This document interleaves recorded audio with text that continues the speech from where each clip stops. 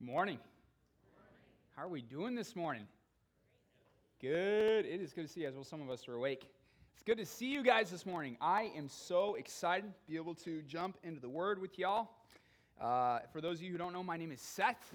I have the unspeakable privilege of working with the youth here at Free Money Free. Greatest job on the planet.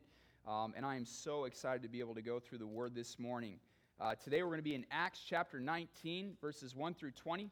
But I think in Acts chapter 1, we have a good kind of overview of the book of Acts as a whole. And so in Acts chapter 1, verse 8, Jesus is about to ascend back up into heaven. And before he goes, he tells his disciples this. He says, "You will receive power when the Holy Spirit has come upon you, and you will be my witnesses in Jerusalem and in all Judea and Samaria and to the ends of the earth." And what follows in Acts chapters 1 through 12 is the spread of the gospel through those first three regions, okay?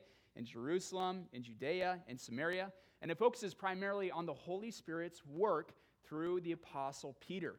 And by the time we get to chapter 13, we see God beginning to address that final region, the ends of the earth. And it turns a focus from the Holy Spirit's work through Peter to the Holy Spirit's work through Paul. And at this point in the book of Acts, we followed Paul through two missionary journeys, all right? The first one went to the island of Cyprus and then up into Galatia before he returned to Antioch. And then the second missionary journey saw him going up into Cilicia, up into Achaia, down to where Philippi is at, then down again to Corinth before coming back. And he touched briefly at Ephesus in Acts chapter 18, verses 19 through 20. They wanted him to stay a little while longer, and he says, "If the Lord wills, I will return," right? And what we're going to see here in Acts chapter 19 is as Paul is embarking on his third missionary journey, he's headed straight back to Ephesus to continue to proclaim the gospel and build up the church in that region. So the timeline is around 53 AD, and this is roughly 20 years after Jesus' ascension. So let me pray, and then we're going to dive into the word of the Lord together. God, you are a great God. Lord, you are truly worthy of every breath that we have to breathe. God, you are worthy, Lord, of every fiber of our being, every effort, every little ounce of energy that we have, Lord, to live for you, to love you, to serve you. God, we're in danger this morning of coming here this morning and just sitting down and having your word just go over our heads and leave us in the same place that we've been. Lord, would you soften our hearts? God, would you give us ears to hear? Would you give us eyes to see? Holy Spirit, would you teach us this morning? Without you, we can't comprehend spiritual truths. We need you to guide us and to teach us and to build up your church this morning. Lord, we're here. We're hungry for your word. Lord, we're ready to know you and to be changed by you more into your likeness. So God, would you help me get out of the way? And Lord, would you proclaim your word to your people? You are a great and holy God, and we want to worship you in spirit and in truth. Oh, Jesus, please guide us in this time. And it's in your name we pray. Amen. All right. I want to encourage you guys to stand for the reading of Scripture this morning. The reason we stand is to recognize the authority behind the word that we're reading. This is God's word. I'll have the words on screen. You can follow along in your Bibles as well. We're in Acts chapter 19, going through verses 1 through 20. This is what it says. Micah, if you want to click on the PowerPoint for me. There we go. And it happened that while Apollos was at Corinth, Paul passed through the inland country and came to Ephesus. And there he found some disciples, and he said to them, "Did you receive the Holy Spirit when you believed?" And they said, "No, we have not even heard that there is a Holy Spirit." And he said, "Into what then were you baptized?" And they said, "Into John's baptism." And Paul said, "John baptized with the baptism of repentance, telling the people to believe in the one who is to come after him, that is Jesus." On hearing this, they were baptized in the name of the Lord Jesus. And when Paul had laid his hands on them, the Holy Spirit came on them, and they began speaking in tongues and prophesying. There were about 12 men in all, and he entered the synagogue and for 3 months spoke boldly, reasoning and persuading them about the kingdom of God. But when some became stubborn and continued in unbelief, speaking evil of the way before the congregation, he withdrew from them and took the disciples with him, reasoning daily in the hall of Tyrannus. This continued for 2 years, so that all the residents of Asia heard the word of the Lord, both Jews and Greeks. And God was doing extraordinary miracles by the hands of Paul, so that even handkerchiefs or aprons that had touched his skin were carried away to the sick, and their diseases left them, and evil spirits came out of them. Then some of the itinerant Jewish exorcists undertook to invoke the name of the Lord Jesus over those who had evil spirits, saying, "I adjure you by Jesus whom Paul proclaims." 7 sons of a Jewish high priest named Sceva were doing this. But the evil spirit answered them, "Jesus I know, and Paul I recognize, but who are you?" And the man in whom was the evil spirit leaped on them, mastered all of them, and overpowered them, so that they fled out of the house naked and wounded. And this became known to all the residents of Ephesus, both Jews and Greeks, and fear fell upon them all. And the name of the Lord Jesus was extolled. Also, many of those who were now believers came, confessing and divulging their practices. And a number of those who had practiced magic arts brought their books together and burned them in the sight of all. And they counted the value of them and found it came to 50,000 pieces of silver. So the word of the Lord continued to increase and prevail mightily. This is the word of the Lord. You may have a seat. All right, ladies and gentlemen, as we go through the word this morning, there is one main point that I want us to see that I believe is the point of the text, and that is this. God is reaching Ephesus through the power of his Spirit and the proclamation of his word.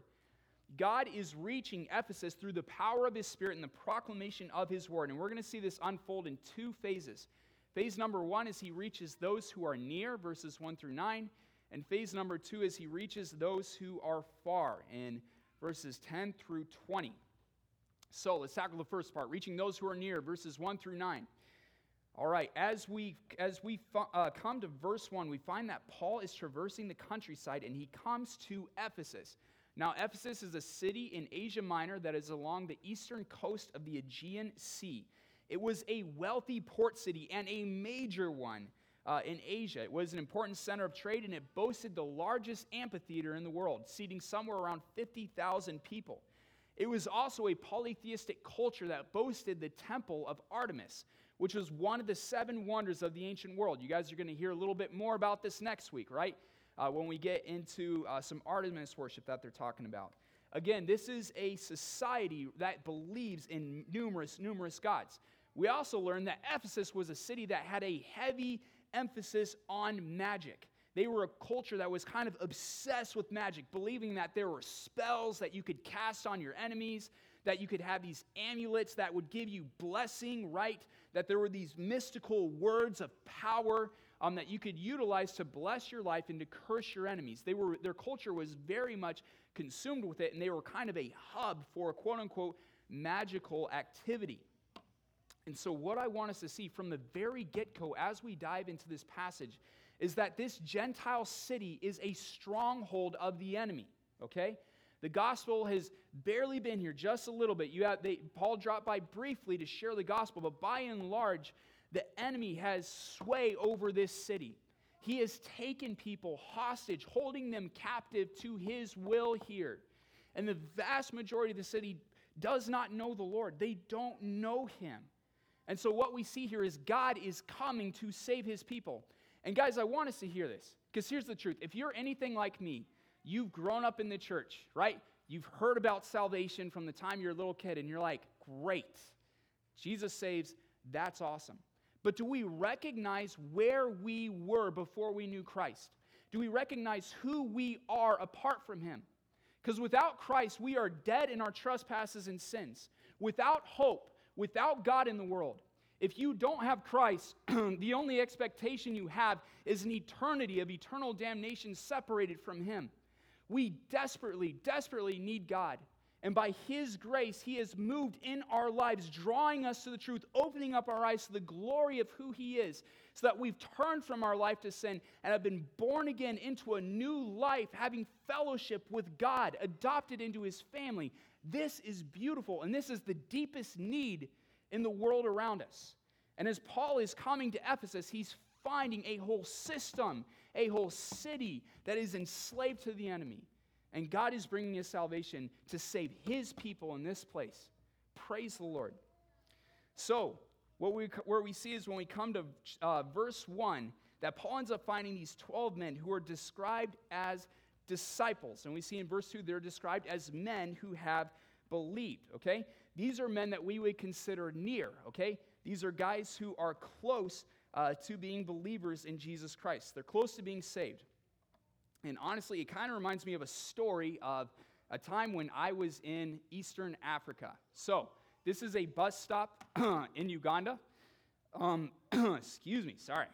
Cold sinus stuff. So, when I was on the world race, we spent a month in Kenya, and our next month was going to be in Uganda. And while I was in Kenya, we were getting ready to head on over to the next place. We reached on over to our contact. Hey, where do we need to go to be able to get to the place where you guys want us to be? There were about 30 of us, and they were like, you need to catch a plane from Nairobi to Kampala, and then a bus over to Mbarara, Uganda, and I'll send one of my buddies, we don't know who, and he will meet you there at the bus station and take you to where you need to go. So we're like, great. So we did what he said, jumped on the plane, flew over to Uganda, caught a bus, went on over into Mbarara, Uganda, and we were chilling at a bus stop that looked a lot like this, okay? There were like buzzards flying around overhead. There's a lot of business, and 30 white people just stick out like a sore thumb in a place like this. And we had 24 girls and 6 guys, which did not make me feel any more comfortable about the situation.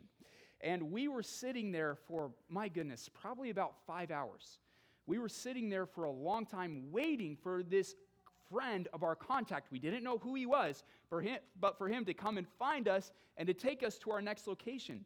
The sun is starting to go down, and we're still here. Most of the people have left the bus station at this point, and the sun is literally setting, and I'm thinking, are we going to have to spend the night at this bus stop waiting for our contact's friend to come grab us? This is insane. Some of us are going to get murdered. Some of us are going to get robbed. What in the world is going to happen here? And then literally just before it was completely dark, our contact's friend showed up.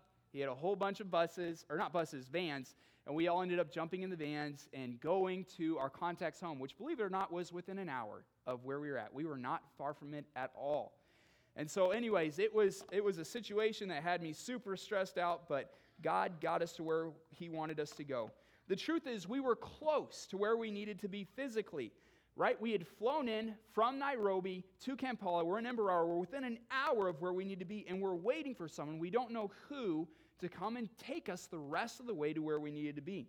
In the same way, these men were close. They had believed the message of John the Baptist. They had repented of their sins, and they were waiting for the one who had baptized them with the Holy Spirit, right?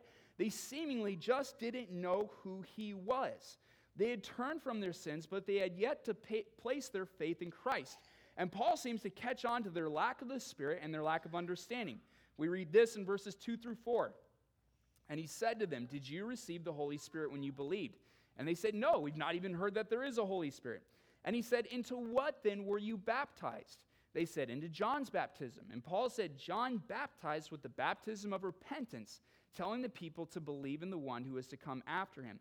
That is Jesus." So just as Priscilla and Aquila pulled aside Apollos in Acts chapter 18 to further unpack the gospel for them, to tell them who Jesus is, so we see that Paul, a man full of the Holy Spirit, is talking to these 12 disciples and pointing them to the living Word of God. That John the Baptist was pointing to Christ, that we should believe in him. And what was the result? Verses 5 through 7. On hearing this, they were baptized in the name of the Lord Jesus. And when Paul had laid his hands on them, the Holy Spirit came on them, and they began speaking in tongues and prophesying. These were about 12 men in all. Praise God. He is going and he is finding those who are near, those who are close to understanding the gospel. He's taking the gospel to them, and he's saving these men, drawing them to faith in Jesus Christ. Now, there's a little bit of a danger that comes with this passage that I've bumped into before, and that is that some charismatic theologians would like to argue that what we see here is a regularly occurring instance of people who have believed in Jesus but haven't received the Holy Spirit. That is the baptism of the Holy Spirit. And that when a person does receive the Spirit, that's when they speak in tongues and prophesy. However, I believe this is misleading for a number of reasons. Number one, everyone who believes in Jesus is sealed with the Holy Spirit at the moment of their salvation. Ephesians 1:13. Under the new covenant, if you do not have the Spirit, you do not belong to Christ. Romans chapter 8, verse 9. The Holy Spirit is the seal of the covenant that is by faith. Reason number 2, the fact that Paul explains Jesus to them as the fulfillment of John's ministry shows that they didn't understand who Jesus was. And how can you place your faith in Jesus if you don't know who he is? This is the same reason why we try and share the gospel with Muslims, why we try and share the gospel with Jews, why we try and share the gospel with atheists who have some knowledge about God, but they don't know who he is. Because if you don't recognize that he's God's son and the only propitiating sacrifice for sin, why would you place your faith in him? And finally, number 3, we see that not everyone who is saved in the book of Acts speaks in tongues and prophesies at their conversion. We have no record of this for the Ethiopian eunuch. We have no record of this for Saul. He did not speak in tongues and prophesy at his conversion that we have any record of. We do not see this with Sergius Paulus, with Lydia, with the Philippian jailer, or with Apollos. And in fact, 1 Corinthians 12, 29 through 30 would suggest that not all received the gift of tongues. And so as such, we need to discard the idea that there are these 2 phases of salvation under the new covenant. That first you believe in Christ, and then after that, then sometime later on you're baptized with the Holy Spirit. The moment you put your faith in Christ, you receive the Holy Spirit. But I want us to recognize also that what happens here is so pivotal because God is establishing his church in Ephesus through the power of his word and his spirit. I want you guys to hear this. It is not enough to have morally upstanding men lead the church, okay? That will not build up God's church, okay? God did not come to make good men better. He came to make dead men alive. And if God is going to build his church, it is only when his people are following his word, when they are filled with his spirit and are spiritually ministering to each other, because only God can build his church. And right here from the very beginning, we see the word of God being proclaimed as Paul is proclaiming the gospel to these disciples, and we see the Holy Spirit coming upon them and filling them so that they can know the truth and effectively serve the body that is around them. God from the very beginning here is using the Word and the Spirit to build up his church. This is how he moved 2,000 years ago in Ephesus. This is how he still builds his church today. And what I love is that God isn't limiting his salvation to these 12. He ends up having Paul go to the local synagogue. This is pretty normal for Paul, where he sees some success for a while. Verses 8 through 9, and he entered the synagogue, and for 3 months he spoke boldly, reasoning and persuading them about the kingdom of God. But when some became stubborn and continued in unbelief, speaking evil of the way before the congregation, he withdrew from them and took the disciples with him. All right, so the Jews of all people were people who we would consider near the truth, right? They had the old covenant. They had the scriptures. They had messianic prophecy talking about the Messiah who would come, right? Of everyone who should have believed in Jesus and gotten it, it was the Jews. And yet here we see that they reject Jesus as Messiah. And in doing so, they're rejecting the Father. And so Paul begins to take the gospel to those we would consider further from God, a magic-obsessed, polytheistic Gentile populace. And that moves to the second phase of what we're going to be seeing here in this passage as God reaches those who are far. All right, in verse 9, we see Paul moving from reasoning in the synagogue to teaching in the hall of Tyrannus. And what we see from this is I read from Bible commentator Darrell Bach that this school of Tyrannus was likely a lecture hall or a school building that was named after either the primary lecturer or the owner of the building itself. If it was a lecturer, it'd be rather humorous because this would infer that his students probably referred to him as Tyrannus, which is where we get the word today, tyrant, okay? Nonetheless, this is the platform from which Paul is beginning to proclaim the word of God, and it is going forth in a powerful way. Verse 10, Paul continued to teach here for 2 years so that all the residents of Asia heard the word of the Lord, both Jews and Greeks. God is using this space to send out his word into this entire surrounding area of Asia. Because remember, Ephesus is a trade city. It's a port city. So people are coming into the city to do business, right? They're hearing the good news as they come into contact with believers, or as they go to the school of Tyrannus. Many of them are believing, and then they're going back to the towns where they came from. And so as he's doing this for 2 years, people are coming and people are going, and the word of God is just spreading throughout the region. Is God strategic? Yes, he is. Does God know what he's doing? Yes, he does. And he is furthering his word in this passage. And interestingly enough, God is also vindicating the proclamation of his word in powerful ways. Look at verses 11 through 12. And God was doing extraordinary miracles by the hands of Paul, so that even handkerchiefs or aprons that had touched his skin were carried away to the sick, and their diseases left them, and the evil spirits came out of them. Just like Simon the sorcerer in Acts chapter 8, even worldly magicians are beginning to recognize the power and the authority behind the word of God that's being proclaimed and the name behind it, the name of the Lord Jesus and the Spirit that's working through it. But instead of repenting and believing the gospel, some of these Jewish exorcists are trying to utilize the name of Jesus like a lucky charm to cast out demons, perhaps to make a profit for themselves, right? They're not repenting and believing it itself. All right? And as we're going to see in this passage, these are 7 sons of Sceva who are trying to do this.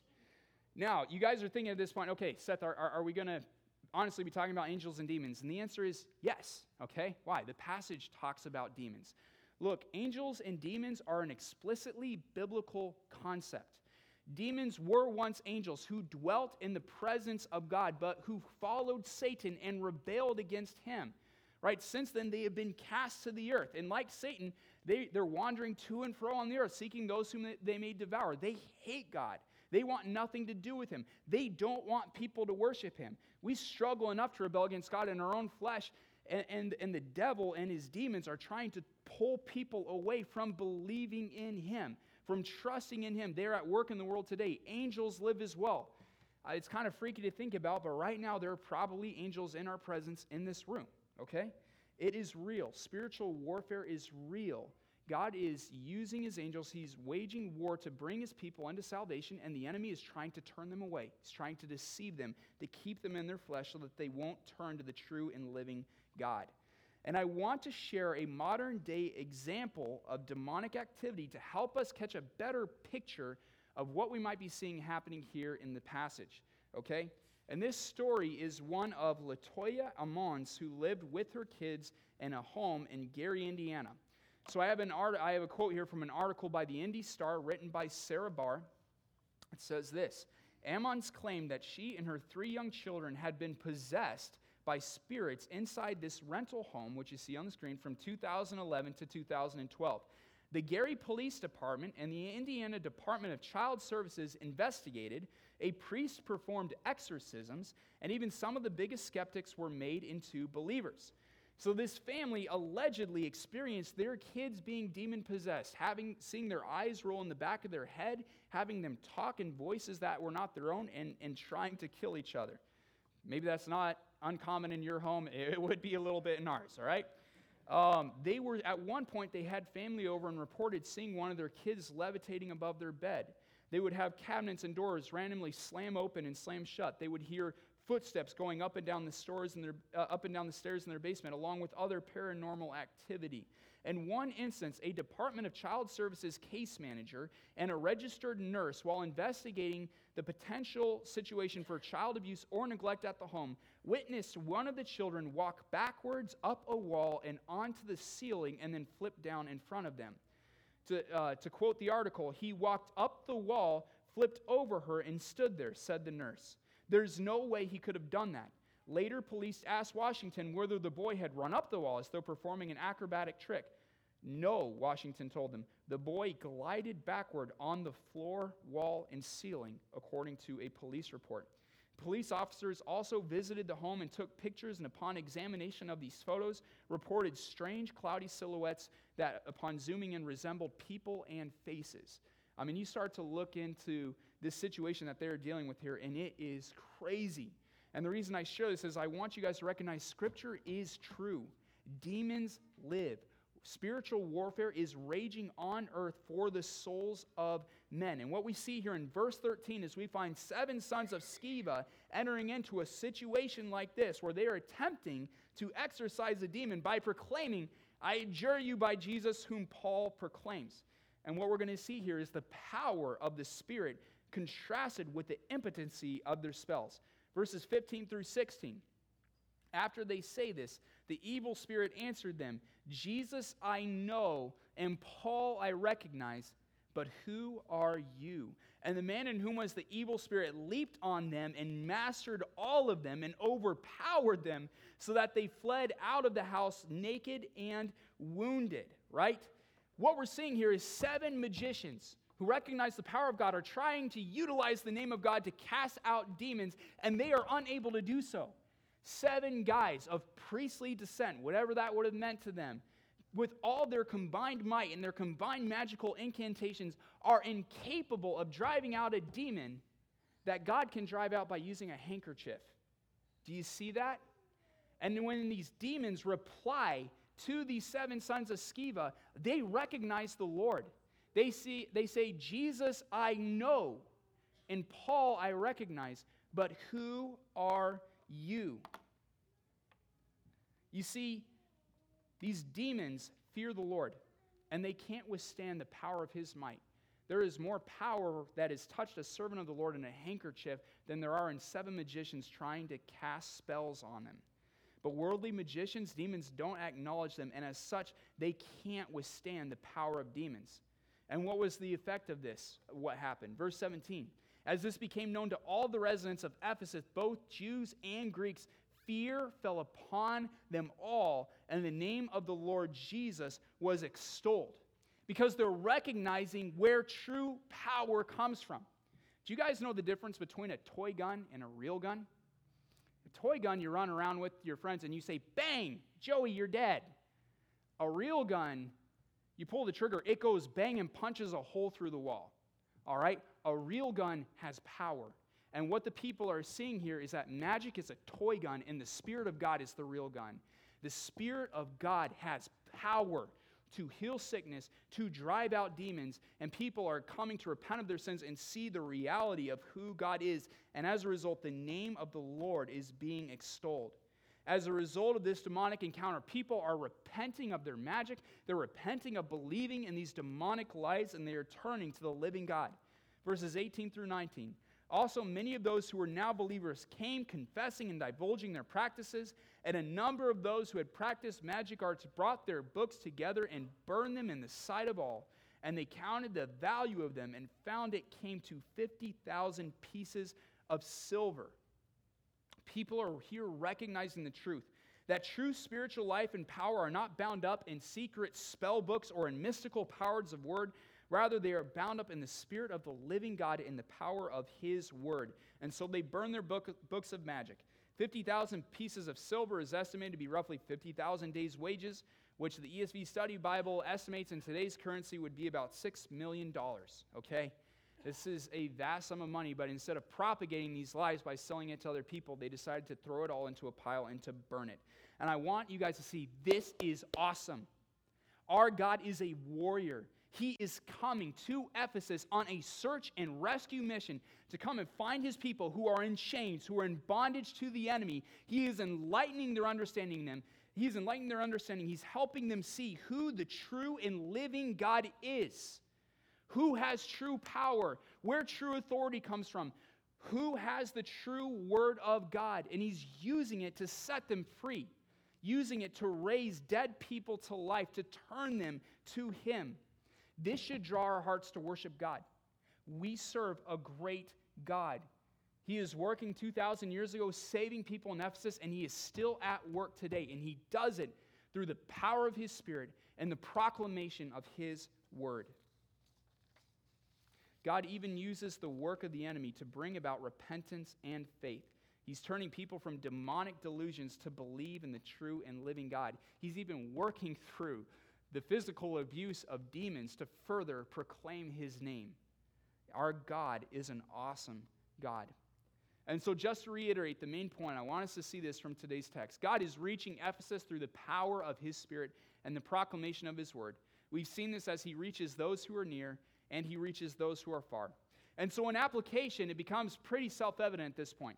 For the non-believer, I want you to hear this. For the non-believer, repent and believe in God. Jesus Christ truly is the living Son of God, and there is salvation in no other name. If you have not turned from your life of sin and put your faith in him, to love and to follow him, I want to urge you to do so. His sacrifice on the cross was sufficient. His righteousness that he gives you is real, that you are now vindicated in his sight and you're adopted into the family of God. If you have not done that, repent and believe the good news. But if you are a believer this morning, I want you guys to be grounded in God's word. God's church is built on nothing less. And if we are to spiritually build each other up, encourage each other in the faith, and go and reach those who don't know God, we have to be a people who are grounded in the word of God. And then when was the last time you unpacked God's word on your own at home? When was the last time you dove in and you said, God, I'm hungry, feed me, teach me, lead me. I want to know you more. This is the spiritual sustenance of the believer. And if you are not grounded in God's word, you're going to be spiritually anemic. Secondly, I want us to be a people who are relying upon God's Spirit. Okay? Because here's the truth. Even the Pharisees had the word of God. The Pharisees had the word of God. Jesus' disciples, when we find them in Acts chapter 1, they had the word of God. And yet what did God call them to do? Wait until the Holy Spirit comes. And you will be my witnesses, okay? We can't build the church on words of human wisdom. I cannot build the church in my flesh. It is insufficient. Only God's Spirit can build his church. And if we are going to reach the lost, if we are going to be built up in our walk with the Lord, if we're going to see the church built up, it's going to be when we are a people who are grounded in his word and reliant upon his Spirit. We need to come to God and be like, God, I need you to teach me. Holy Spirit, I need you to fill me. I'm struggling to love my brother right now. He's being really annoying. God, fill me with your Spirit to love him well. Give me the words to say as I try and talk to this non-believer. Because if we don't have the Spirit's empowering work, we're going to be ineffective. We need him. We need to be grounded in God's word. We need to be relying upon his Spirit to lead us. And then we need to share the gospel with those near and far. We need to share the gospel with those that are people who are like, they're this close to getting it. And those people that were just like, that is the last person that God would save, right? We need to carry the gospel to them all, to those who are near and those who are far. And then stand in awe as God works through us and through this church to proclaim his name and draw his people into his kingdom. We can't do it on our own strength, but God has equipped us with everything that we need in him to go out and to be a light in this dark world. Let me close this out in a word of prayer. God, you are so good. Jesus, I'm so thankful that you are a warrior who fights for your people. God, you are jealous for your bride. You are a protective father. And God, you won't rest until you've brought every last one of your kids home. Jesus, we worship you. We praise you. Oh, Lord, would we be a people who are grounded in your word and reliant upon your Spirit? And as your Spirit fills us with your love, Lord, would you grant us the boldness and the words to go out and to proclaim your gospel to those around us who don't know you. Oh God, we need you. We thank you for all that you are. We ask that you would guide us as we go throughout this week. It's in your name we pray. Amen.